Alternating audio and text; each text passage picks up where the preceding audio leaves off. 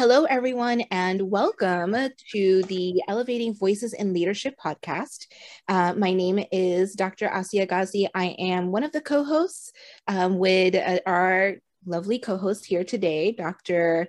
Gabriela Miramontes, Dr. Maria Brame, and Suellen Schneider. Am I saying your name right? Because I feel like I don't pronounce your last name correctly, Suellen. That's okay. It's actually Schneider, but it's okay. Go Schneider. I have to think about Schneider and then Schneider. All right. Well, today we're going to be talking to two of our co-hosts who actually had a trip to Dubai just about the last 2 weeks, right? It was like 2 weeks ago you all went to Dubai, and they're going to talk. Dr. Gabriela Miramontes and Suellen are both going to be talking about their experiences in Dubai today. So let's go ahead and listen in. Thank you so much for being open to talk about your experiences. I would love for you to talk about, I guess, like maybe the first day. Like how did you experience the first day of Dubai? Well, I guess we should start with why we were even there. Yeah. So Pepperdine University hosts, or the Graduate School of Education and Psychology, through its doctoral programs, has an international component, given that we do have a global leadership program, and our EDD programs are really meant to encapsulate leadership in practice. And so with the way our world is heading, we try to integrate this idea of globalization, or at the very least, cultural awareness in all of our programs. So once a year, faculty take a delegation of students to an international location. This year it was the United Arab Emirates, primarily Dubai and Abu Dhabi. There's a delegation in Egypt currently. There's a delegation heading to Belize, and then there's another delegation heading to Costa Rica here in the next few weeks. The goal really is to, well, it's a multifaceted goal, but basically we're looking at the areas we visit through a series of lenses, whether it's cultural, and Suellen, please remind me, because I know I don't always speak to all of them. There are 6: cultural, economic, political, educational, and I don't remember the last 2. The privilege of wealthy, privilege of the people, educational, and historical is with the culture. Yeah. So and historical, yeah. And so the intent really is to expose students to a contrast, since our programs are steeped in Western leadership ideals. This isn't a vacation. It's not meant to be comfortable. It's not meant to be convenient. It really is meant to expose our students to a plethora of experiences. And the experiences tend to fall in 3 categories. So they tend to fall into the cultural, the economic, or the historical. And I don't know if it's obvious. It might not be. And Suellen can speak to this a little bit more, but it's not a vacation. It's not meant to be immersive in that you go to one place, you spend the entire day there. It's more about looking at these economic spaces, these historical spaces. So as far as Dubai was concerned, we went to some of the historical spaces, like the spice market or markets, and some of their economic centers. And then we went to some of their cultural areas. One, obviously, to see and engage in, but for example, when we went to the Dubai Frame, it had a museum as you go through it. We went to the palace in Abu Dhabi to kind of get a sense as to what the inside of a palace in the United Arab Emirates might look like. And we had lunch there, and that was interesting. Our tour guides were also explicitly told to share about their countries. as we took the buses from place to place. So, and Suellen, please jump in at any point in time. So as we went through these spaces, the tour guides were also sharing their experiences, their perspectives about the country we were visiting. So our tour, we were in 2 different buses. Our tour guide, as we were going through the freeway, or what we would call a freeway, I think they called it a freeway too. They shared about the development that was going on, and there's a lot of construction going on in Dubai. And so they were sharing what that construction meant. And, you know, there was just a lot of different experiences. You had the touristy things. We got to eat in very interesting locations. But you also got to hear about the growth of the country through the eyes of locals, if you will. So that's kind of just background as to why we were there, and what the experience was. Yeah, and I think I can add to what Dr. Gabi said from a student lens, because I went there as a student, and as a student I kind of shaped my mind to, okay, how can I live this experience from a learner perspective? And there is, for me, 2 components of it. One of them was the engagement with my colleagues from even different cohorts, and also faculty members that I didn't know before this trip. So this first component for me was kind of building community as well, even though we were in a strange place for all of us. And the second was to live this new culture, which is very impressive, because UAE is a very special country, because first, we know that the culture is completely different, even though they shaped the country to be welcoming to Westerns and to other culture, even in Middle East, such as, I don't know if you know that, but they have only 10 million people. And from that, almost 30% are Indian. So, and we know that there we have not only Muslims, but we have Hindus, and we have a different kind of cultures living together in this place. So this is amazing. Another thing that caught my attention when I think about Dubai and the United Arab Emirates is we have this impression when we are in the Western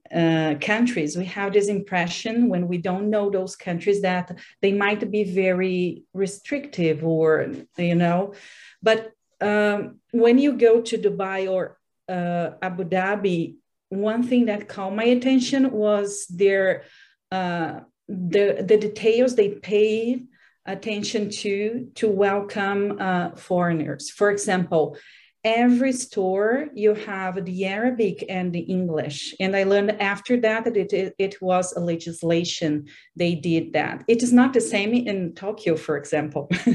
You can get lost if you don't know, because people, they don't speak, a lot of people, they don't speak other language than Japanese. And this is not the same there. They are introduced to English very earlier in their education, which is amazing, because it shows how much they value receiving others.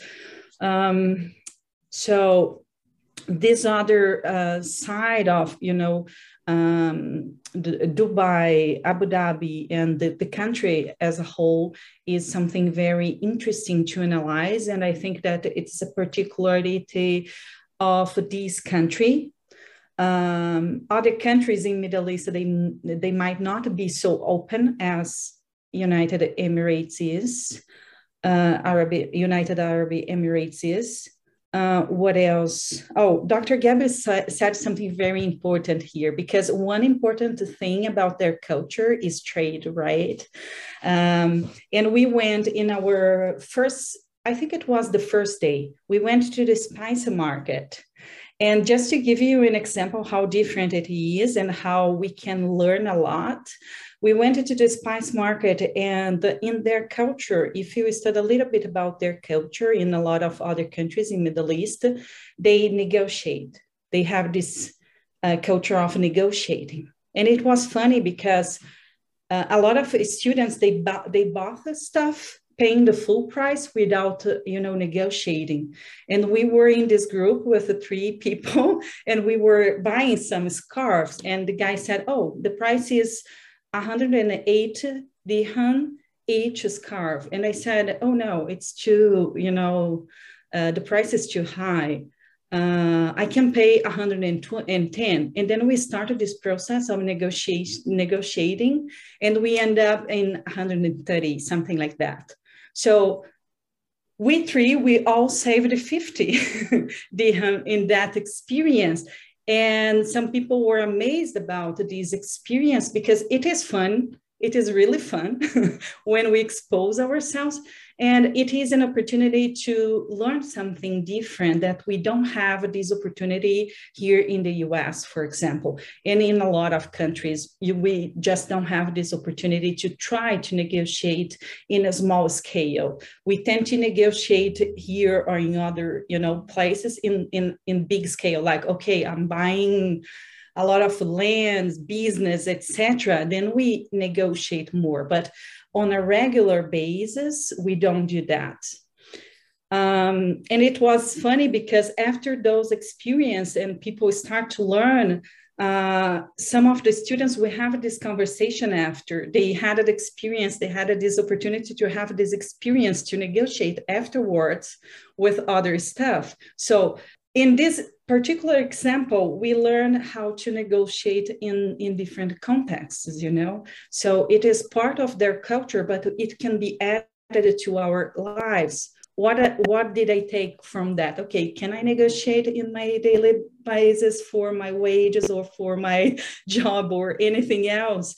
So something that we can learn from other culture that we can use and apply in our living country to, maybe have a better situation in our own lives. Dr. Gabby, if you want to just add to that. Can I ask a question that interests me? So I'll be traveling to Sweden in a few weeks. And I always check, traveled frequently to Sweden every few years since I immigrated from there. And every summer when we travel, we've always checked the exchange rate. And this particular year, the exchange rate the dollar is stronger than it ever has been. The dollar is super strong, which means it's going to be inexpensive for us to travel in Sweden, which is fairly unusual. I just talked to somebody who returned from Spain and repeatedly said it's so inexpensive there. Things are so inexpensive. And that was sort of not talking about the exchange rate to the euro, which they use in Spain. So I'm wondering, did you have any sense of the exchange rate, if the dollar is strong, and what it felt like in terms of expensive, not expensive, and that sort of thing? Yeah, I have a very particular perspective on that because I can read it from the United States and also from Brazil. Yeah. And for example, this is very interesting because this is something that we should always look at the country we're visiting. How is the currency? Is it considered strong or not compared to, which places and such. So compared to the United States, the US dollar is stronger, but compared to Brazil, the dirham is stronger than reais. So, and the cost of living, Kim is one of our speakers. She talked about that. The cost of living in Dubai, Abu Dhabi, and especially Dubai, they are high. But depending on the region, because they have 7 emirates, the cost of living can be less expensive. From my perspective, living here in California, I would say that it is less expensive than my cost of living here, living there in Dubai. I met to a couple of friends who are living there for almost 3 years, and they pay $3,000 for a huge apartment in front of the beach with a 5 meters balcony, with this view to the palm tree, you know, and all the accessibility there. So I pay almost the same for something that is nothing compared to that. So you can see how much it is different. Oh, $3,000, is it expensive or not? It is depending on the situation you live.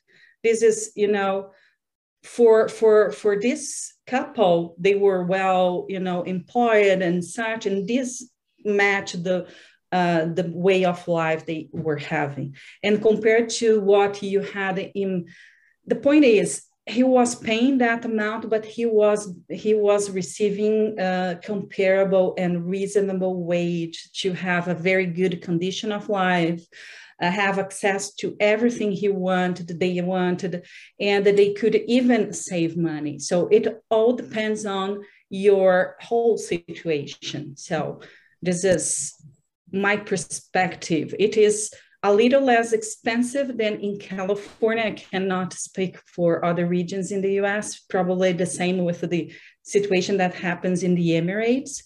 But on average, it seems to be less expensive than here, but of course, more expensive than Brazil or other countries. Dr. Gabby, what are your perceptions about that?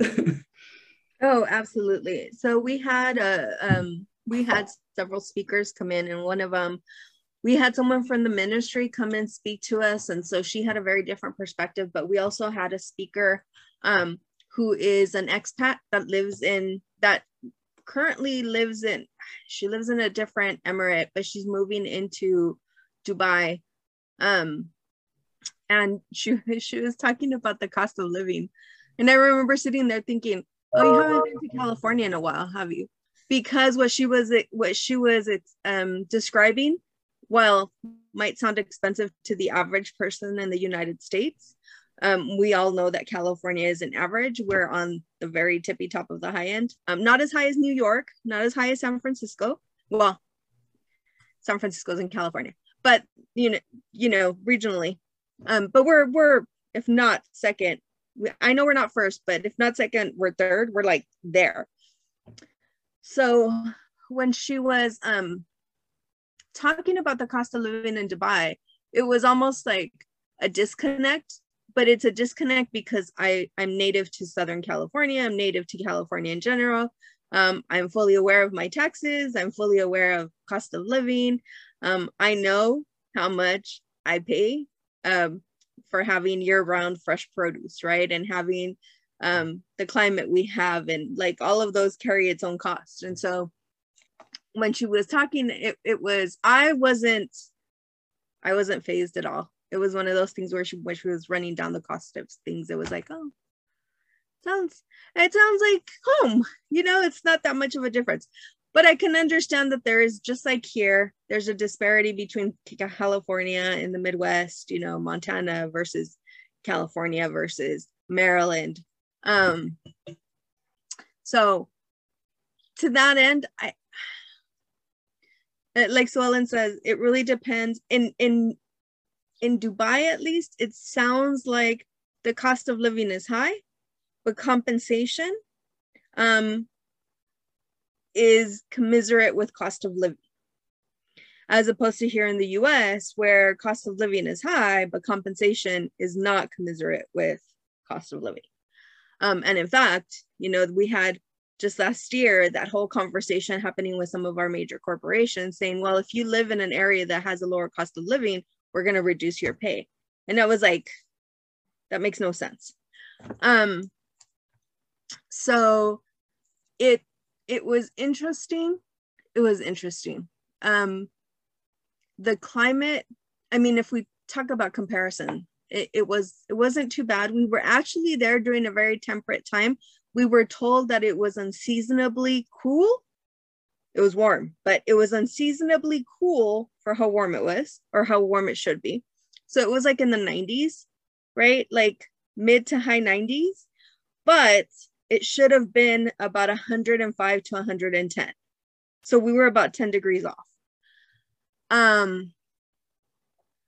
There were a few things that really, I mean, for me, the cultural component, the cultural sensitivity piece was really important. But the piece that left me in awe, to be quite honest with you, the piece that really stuck with me was the level of advancement they've done in such a short period of time.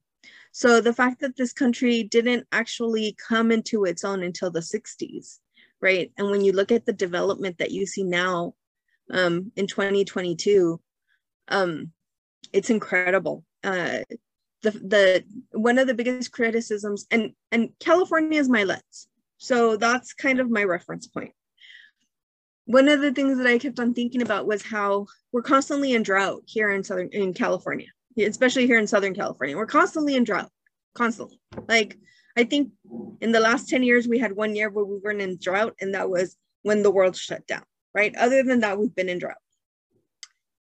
And so one of the questions that we're constantly asked in California is, why don't we we have the ocean. The ocean's right here. It's like next door. Why don't we start desalinating our water? And the response is always, it's too expensive, it's not cost effective, it's not efficient, the technology didn't exist, and on and on and on and on. And yet, in Dubai, they have very little natural resources for water, very little.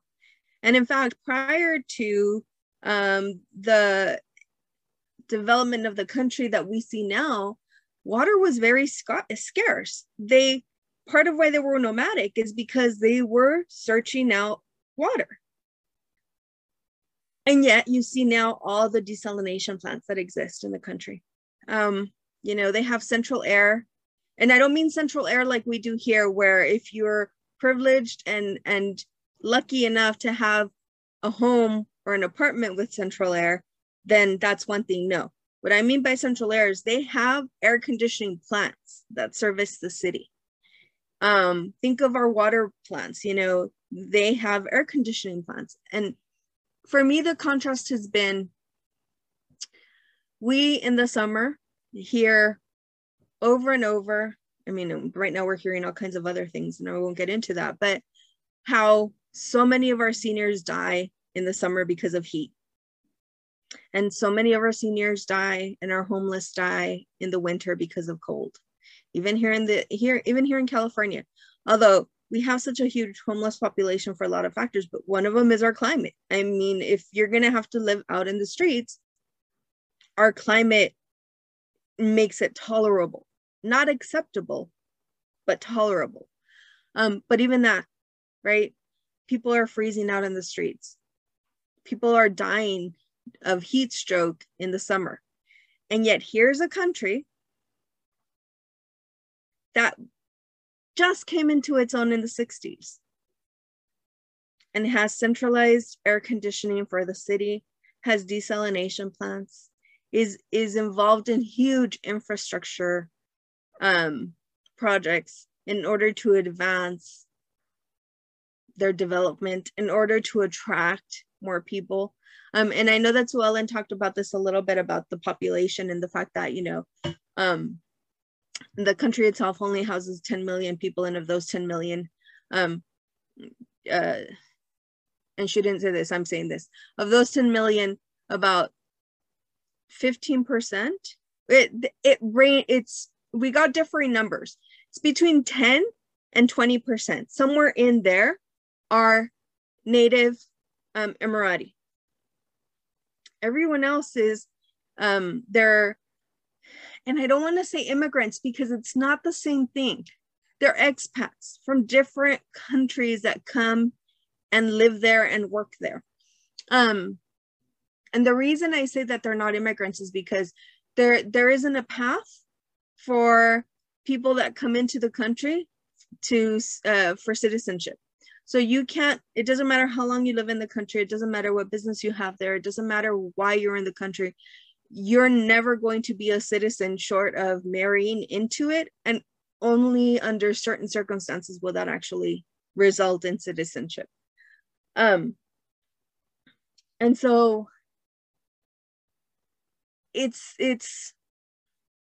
there was a question that was asked during one of our meetings about the indigenous populations, and it was asked through the US lens of indigenous populations. And I was sitting there thinking, no, you can't compare the two populations. There is no comparison between the indigenous populations of the UAE and the indigenous populations in the US, because the indigenous populations in the US were colonized, right? Our country was developed and grew and established on the backs of the indigenous populations that were removed from their lands. They were, well, we know our history. I'm not going to delve into that, but it wasn't a positive experience.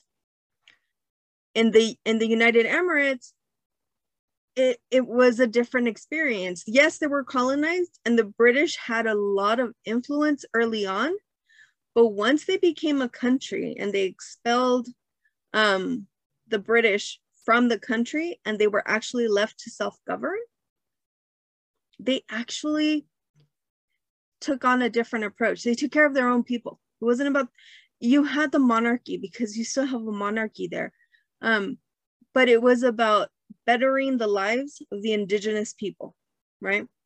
What ended up happening though was, as trade expanded, as trade grew, that's when we started attracting, or they started attracting, sorry, the different populations that came in and actually came to Dubai to work.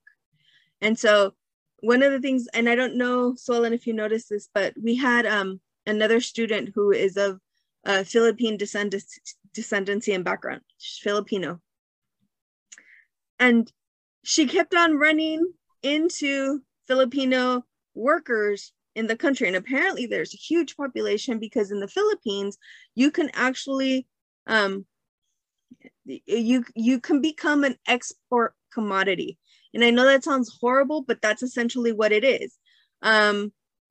You sign up to go work in other countries and you work in the service industry, whether it's in hotels, housekeeping, and you know, Amma, one day we can bring her and maybe talk to her about that. But so she kept on running into small groups of Filipinos within the country, and you know, she'd immediately, either they would start talking Tagalog to her, or she would start talking to them, and it was just like, it almost became this thing where she was on a mission to find other Filipinos, and she was asking them questions, and really she was engaging in discourse. But I think the country grew so fast and so big that they needed to import workers. Yeah. This so is... No, sorry, I just have a quick question about, and maybe it's not quick, so please, you know, we can talk about it later or whatever. I didn't mean to interrupt, but I was curious. So why is there no path to citizenship? Was that clarified? It's one of their country's policies. They don't, because they want, and I don't know enough to say this is an expertise, you know. From what we gathered, it was the intent of the monarchy to take care of their own people first. Okay. Yeah, and this is interesting because one thing that I wanted to add to what Dr. Gab said before about protecting and value their own people, the Emirati, the nationals, they have some sort of privilege. They are both interested in attracting capital from outside. They need this labor, but they want the country to provide for their own people as well. You know, so for example, the rentals. For the Emiratis, they pay like 40% or 50% of what internationals, expatriates do. And this is, you know, they receive those benefits. And if you know the rules, what is the problem about that? And if you are an expatriate and you go there with, enough compensation and the possibility to live in a good place and have a good life, why not? So this is kind of the mentality that I got from that, not trying to put our own beliefs in our country there, because we tend to look at it from okay, it is exclusion policies. No, this is the rules of the game. And if you want to do that, it's literally up to you. And when it goes to the immigration process, Dr. Gab said, I used to have breakfast with Ama, and there was Filipinos as well in the breakfast serving us. And I learned after that Filipino is the fourth bigger population citizenship there. So they really are there, and they are working massively in the service. What else I would like to add to that? Oh, about the attraction, the human capital attraction. One thing that caught my attention is, and then I started to study a little bit more. For example, Indians and other nationalities, they went in the 2000 mainly. There was two big points that we can see this increase in population due to immigration. One in the 2000, the other in 2010, 2011, and then the increase is more steady after there from 2011 to today. It increased from 8 point something to 10 something in all these 10 years. But before, imagine they were 10% of that because it is the population of the Emirates. So they understand that they need other people to build the country. And they received a lot of this population to work in the construction and oil and all these industries. And it's something very impressive right now. And we had a conversation with Fatima, and she was explaining us about some programs they have to invest in diversification. So right now, they are very focused in diversification in things related to circular economy, innovation, technology, and such. They are very ambitious about their goals.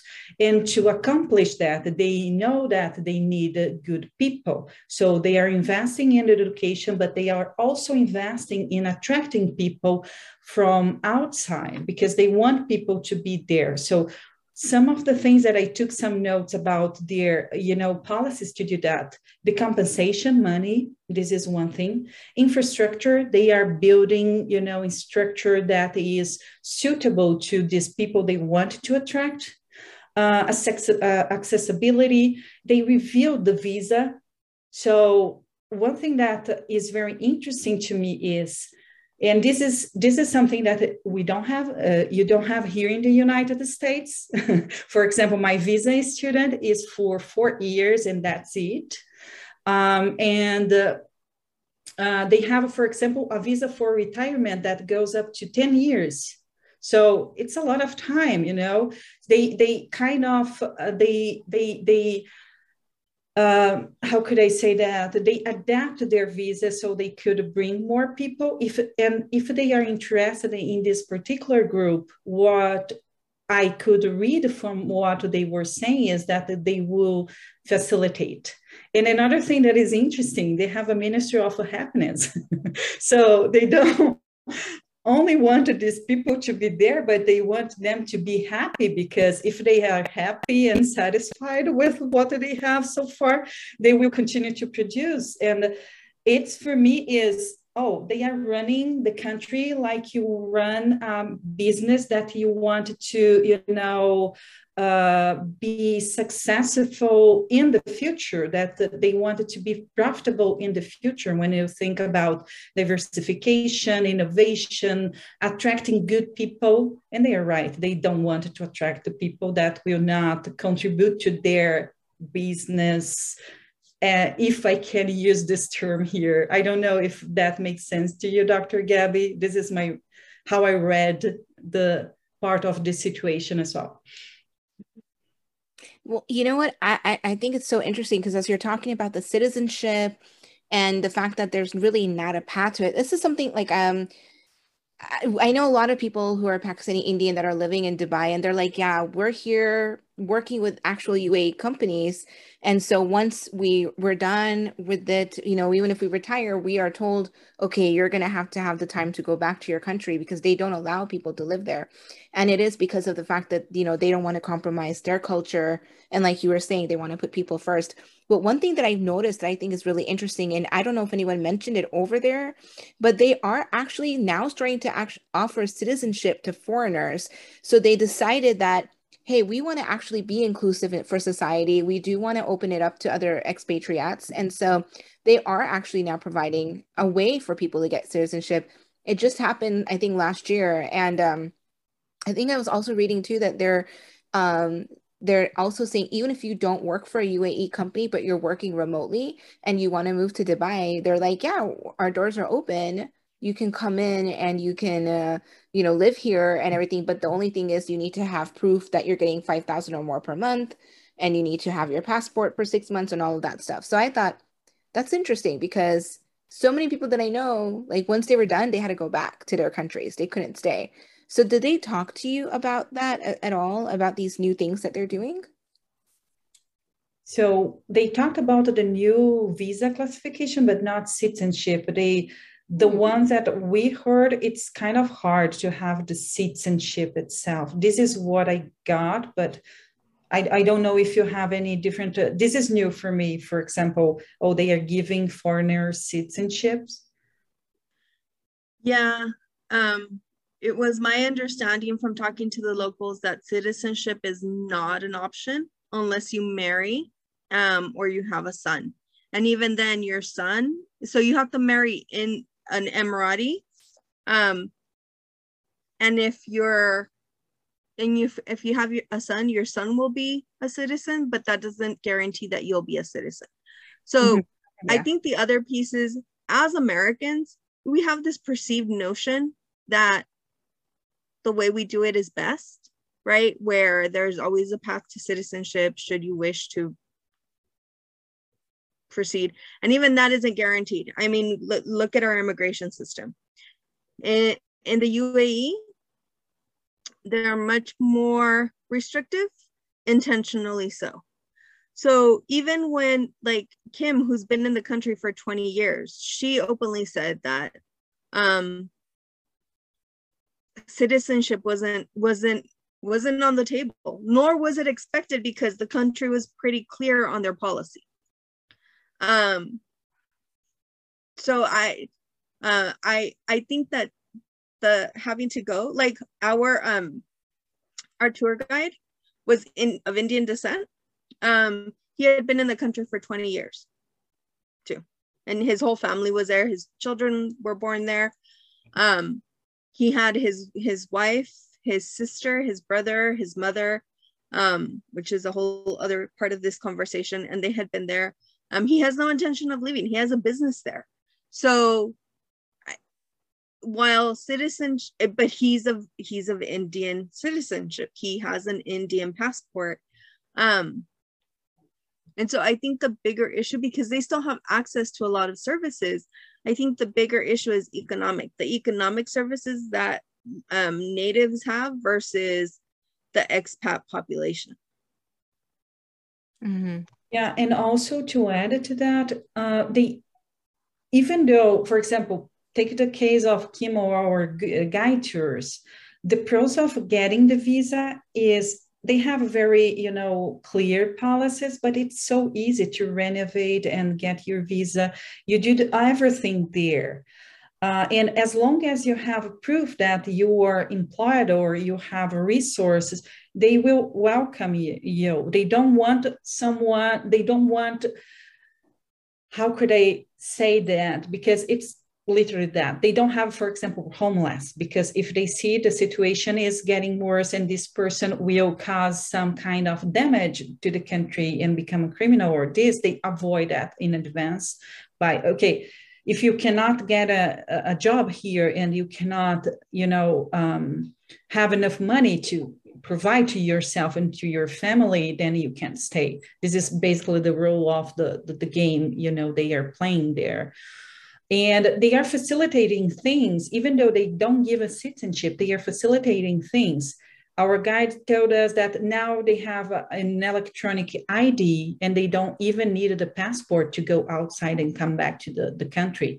And they use the facial recognitions and such. So there are some places they can go without any ID because, the system is all the technology they use and the procedures or the documents they made to make it easier for those expatriates living there. So they even though you don't have the citizenship, you have some, this is my reading, facilitation to live there. You can live there, quite easily. Mm-hmm. No, not saying that you have to or don't have it. It's depend on anyone's situation. Of course, for example, I can totally understand why you have this huge immigration from India to there. When you get to India, you have, like 60% of the population living in really poverty. If someone is, inviting you, hey, here we have a job, we provide even your transportation, because it is some of the things they did in the past, in the 2000s. Bring here, we will, allow you to have a job here, have better conditions of life.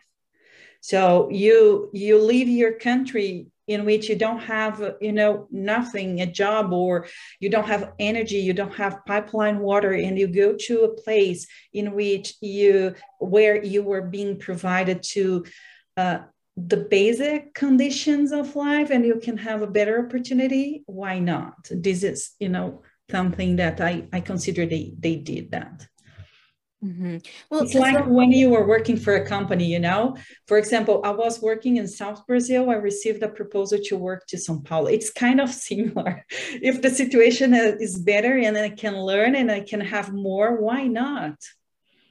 Mm-hmm. So those are really good points and really good, interesting things that you're seeing that you've both seen in Dubai. Why am I saying Dubai? In Dubai. How is it there, like, as far as when you were there? I think, here we deal with a lot of issues when it comes to gender and racism and things of that nature. Is this something that you noticed in Dubai differently? I mean, do they have this? I know I'm opening a can of worms here, but I'm really curious to know how it is, how they are over there, I mean. So let me, I'm going to jump in here, and then Sue Ellen, you can see the big smile on her face. Oddly enough, so here's a huge lesson for me. You can't go into another country and judge their practices and their processes by the lens you carry, right? So, and Sue Ellen and I had a lot of these conversations, even with her being from Brazil and me being from the United States, and just even that lens is different. Being Latinas and what that means here versus what that means for her. And so there's a lot to unpack. As it pertains to the UAE, one of the things, because we had a person from the actual ministry who happened to be a woman come in and speak. And whenever you tried to ask her these questions, she answered them, she non-answered them. And it wasn't because she wasn't wanting to criticize the country, but it was because of the approach. And it wasn't just her approach. If you talk to anyone that wasn't American that lived there, they had the same approach. And I want to specify how different the American perspective is. It's based on the individualism versus collectivism. So when she talked about the fact that, they're not where they want to be, but they're working on it. It was never her expressing negativity over the way women were treated in the country. Instead, it was always forward facing. It was always visionary. We have a lot to go, but we can work, we can go to school, we can marry who we want. It was always about it being a choice. Now, would I be able to live in Dubai? Absolutely not. I'm contrarian. I have purple hair. I'm opinionated. Not that the purple hair matters, but it says something. I'm opinionated. I like being able to speak my mind. So I would never, well, I shouldn't say never. I wouldn't be one to say, I'm going to go live in Dubai, because there's a disconnect in values for me. That's not to say that that is the case for the women that live in Dubai. Now, we have heard many a story about the royal family and the way women are treated within the royal family. And we can't make assumptions about the entirety of the population of Dubai. So by our standards, is it stricter? Absolutely. But the thing that got me thinking different was we were driving by the beach, and our tour guide was talking about the beach and how it's beautiful beach, and, you know, it's open to anybody, and there's areas where you can pay, and then there's areas that are free, and how there was an area for just women and families. And so, of course, our American students, being American, wanted to know why the women had to be segregated. Our tour guide didn't hear the question the way we intended it. It wasn't like, you know, why do the women have to, you know, the question is, why do women have to be segregated? Why do they have to be by themselves in their own space? His response was, well, you know, sometimes women don't feel comfortable bathing in front of men. Maybe they don't want to have, you know, they want to be able to wear their bathing suits, and they want to be out in the water, and they don't want to have to worry about men watching them. It had nothing to do with the men enforcing this thing. It was about the way the women perceive themselves. And Fatma alluded to that as well. We also got that same perception from other women that were in Dubai. And we got that when we were at the mosque as well. When you heard the stories, when you listened to what people were saying, if you were able to put your own biases, because we all have them, you all have heard me say this multiple times, we have biases. We need to be aware of our personal biases. And as Americans, this idea of freedom, which, if we really try to unpack the idea of freedom in the United States, is actually a misnomer, but we won't get into that on this particular podcast. But we are so inclined to hang on to what our beliefs are as women here in the United States versus women in other places. And it could be that oppression feels different, oppression looks different. You know, when you look at religious beliefs and how those manifest within that country versus our country, it's always great to compare and contrast. I caution this idea of trying to implement our Judeo-Christian values on a country that's governed by different, still Abrahamic, but different set of values. And so that's my 2 cents about the whole women component. If you were to actually walk down the city, if you were to go into the malls, we were cautioned about how we dressed going over there. We were actually dressed conservatively compared to a whole bunch of other people there. I mean, we were covered up a lot more than a lot of people that were there. Now, were they there vacationing versus living there? Hard to tell because it's so diverse. But yeah, Swellen? Yeah, I mean, you have good points. When it comes to this matter, I learned not to judge. And that's it. So Dubai is very liberal. So when we were in the malls, we had people, women, Western women, you know, going or coming from the gym with a top and, you know, those kind of clothes that we use in gym. And, you know, that's okay. That's totally okay. They accept. And the Emiratis were walking there, even the men's all cover up. So this is the way they dress. women and men, they cover all their bodies, even the men, for example, we could see very clearly the Emirati because they were literally all covered up. So this is one thing. The other thing is, I think that in the past, when I started to travel abroad, I used to, give much attention to some people's opinion about the restriction against women, in the Middle East, and this kind of in Muslim, or but after I started to realize that this is connected to who they are and beliefs, and there is a reason why they do what they do. For example, I got to read, not completely, but most part of Al-Quran some years ago. And there is a whole chapter about women, and it's an amazing chapter. I got one version in Portuguese.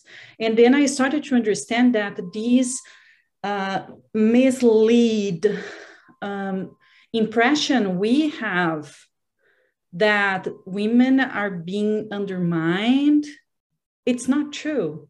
Because there is explicitly there, at least, what I read, I got mine from Turkey in one of those mosques.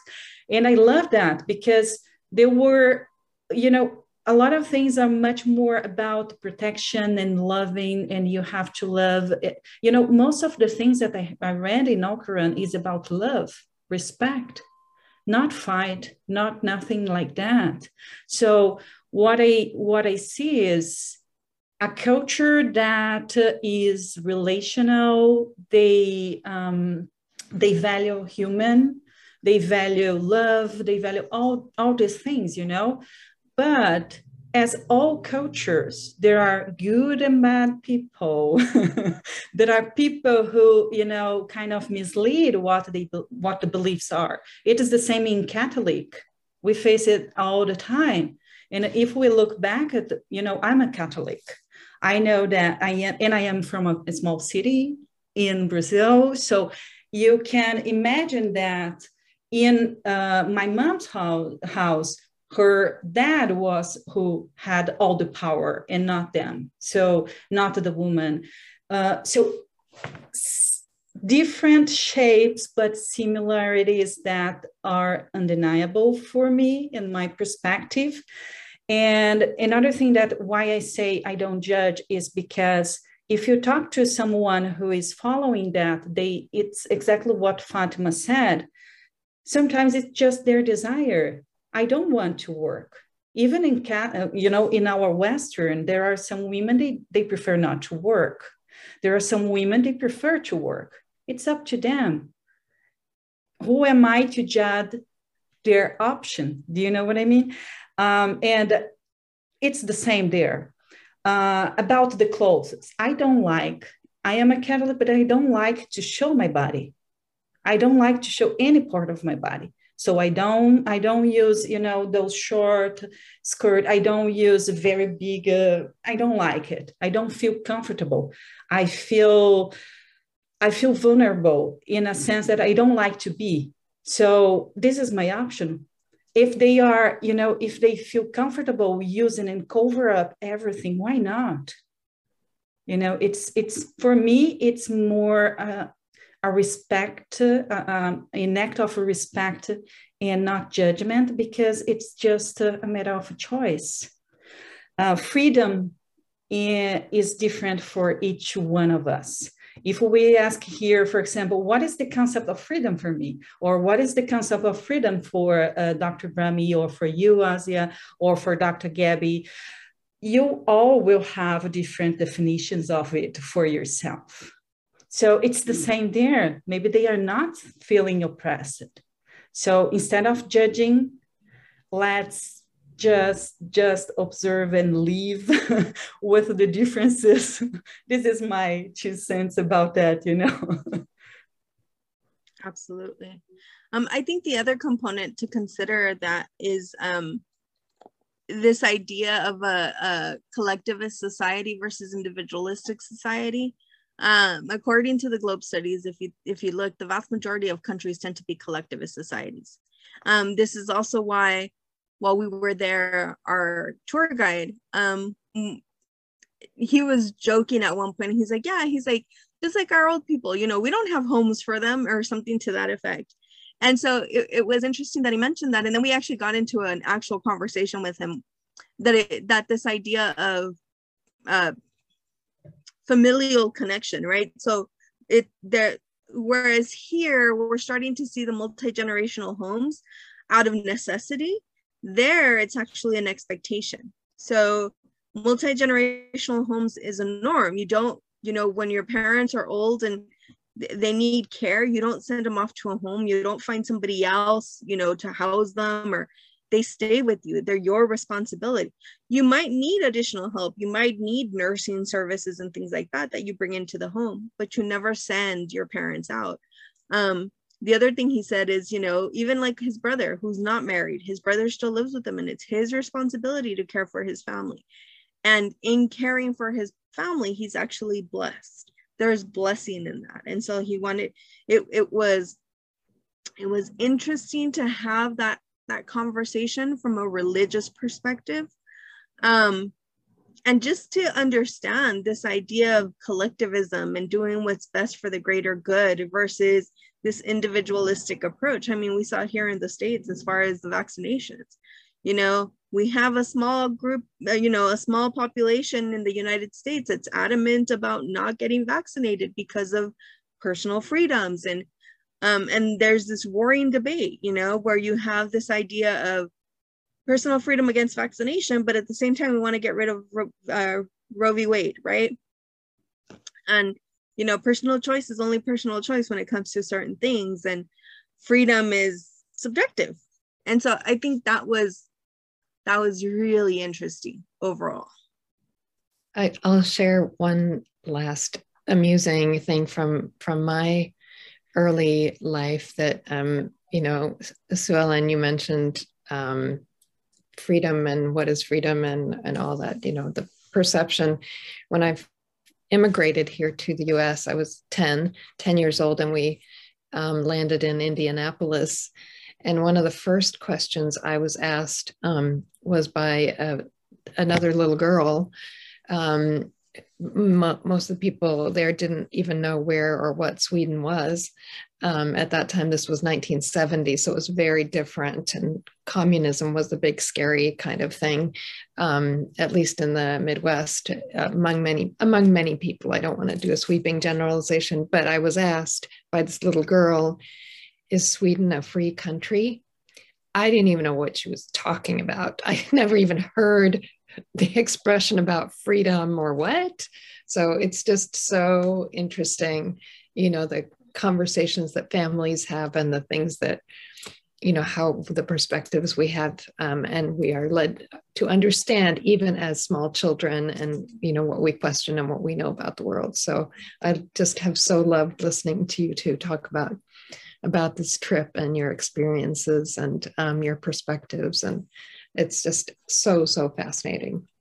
So thank you for this beautiful description and analysis of your trip and your experiences. So fun. Well, and hopefully we can find someone that went to the Egypt trip, and we can have them come on and we can hear about the Egypt trip from the same, and maybe, you know, Belize and Costa Rica. And so I know Sue Ellen is hoping that we can get down to Brazil at some point. So, you know, you never know. That would be. I want to go. Yeah, that would be awesome. And I think I know a few people that went to the Egypt trip, so we can definitely work something out. And having someone come on and talk about that in one of our next few episodes, because I'm looking at some pictures from Egypt, and oh my God, it looks so amazing. The pyramids, all the things. Yeah.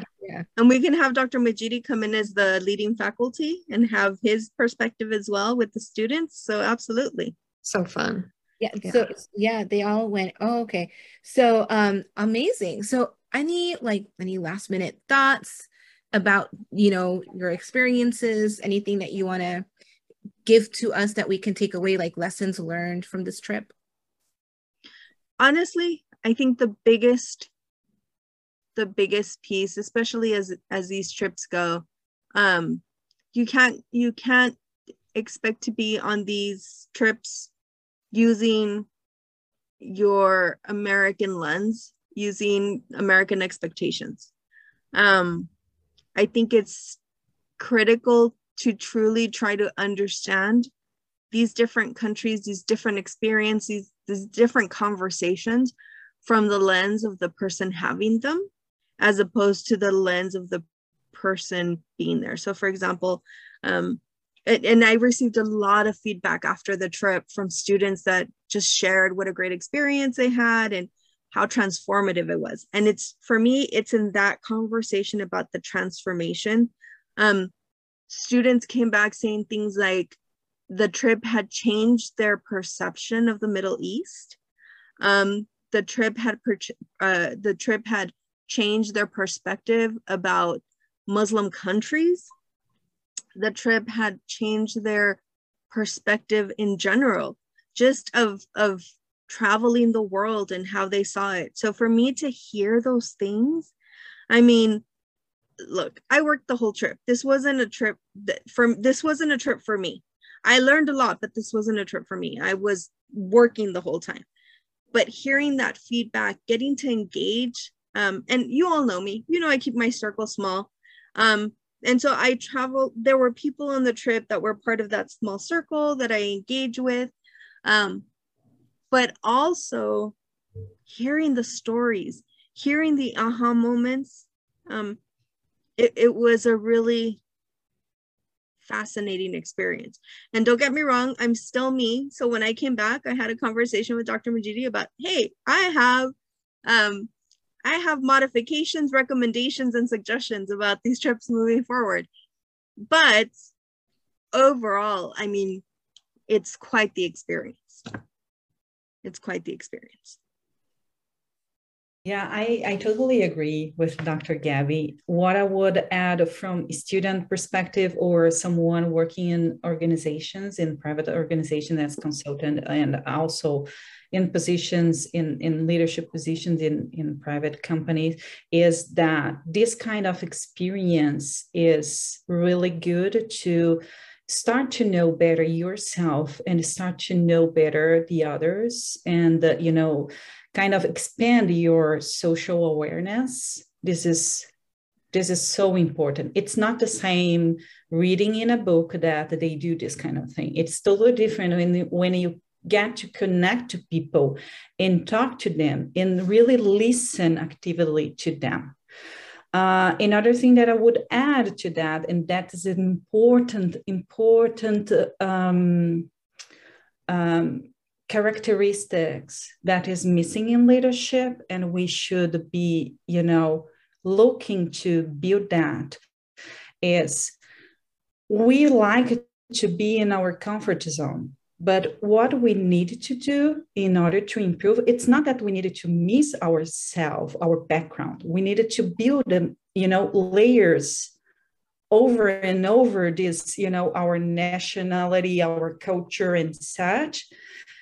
So the bigger thing is developing this ability to be comfortable in being uncomfortable situations, and being comfortable in being uncomfortable situation means you have to listen, you have to respect, you have to not to try to change, but understand and see how it can add to yourself and to the community you are involved in. So this is a critical component that this trip helped, not only me, but I think from the feedbacks I also have heard, it helped them to build this ability as well.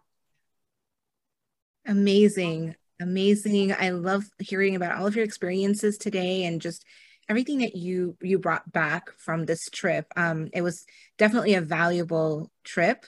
And I know we're going to hear from others about other trips that are already happening right now.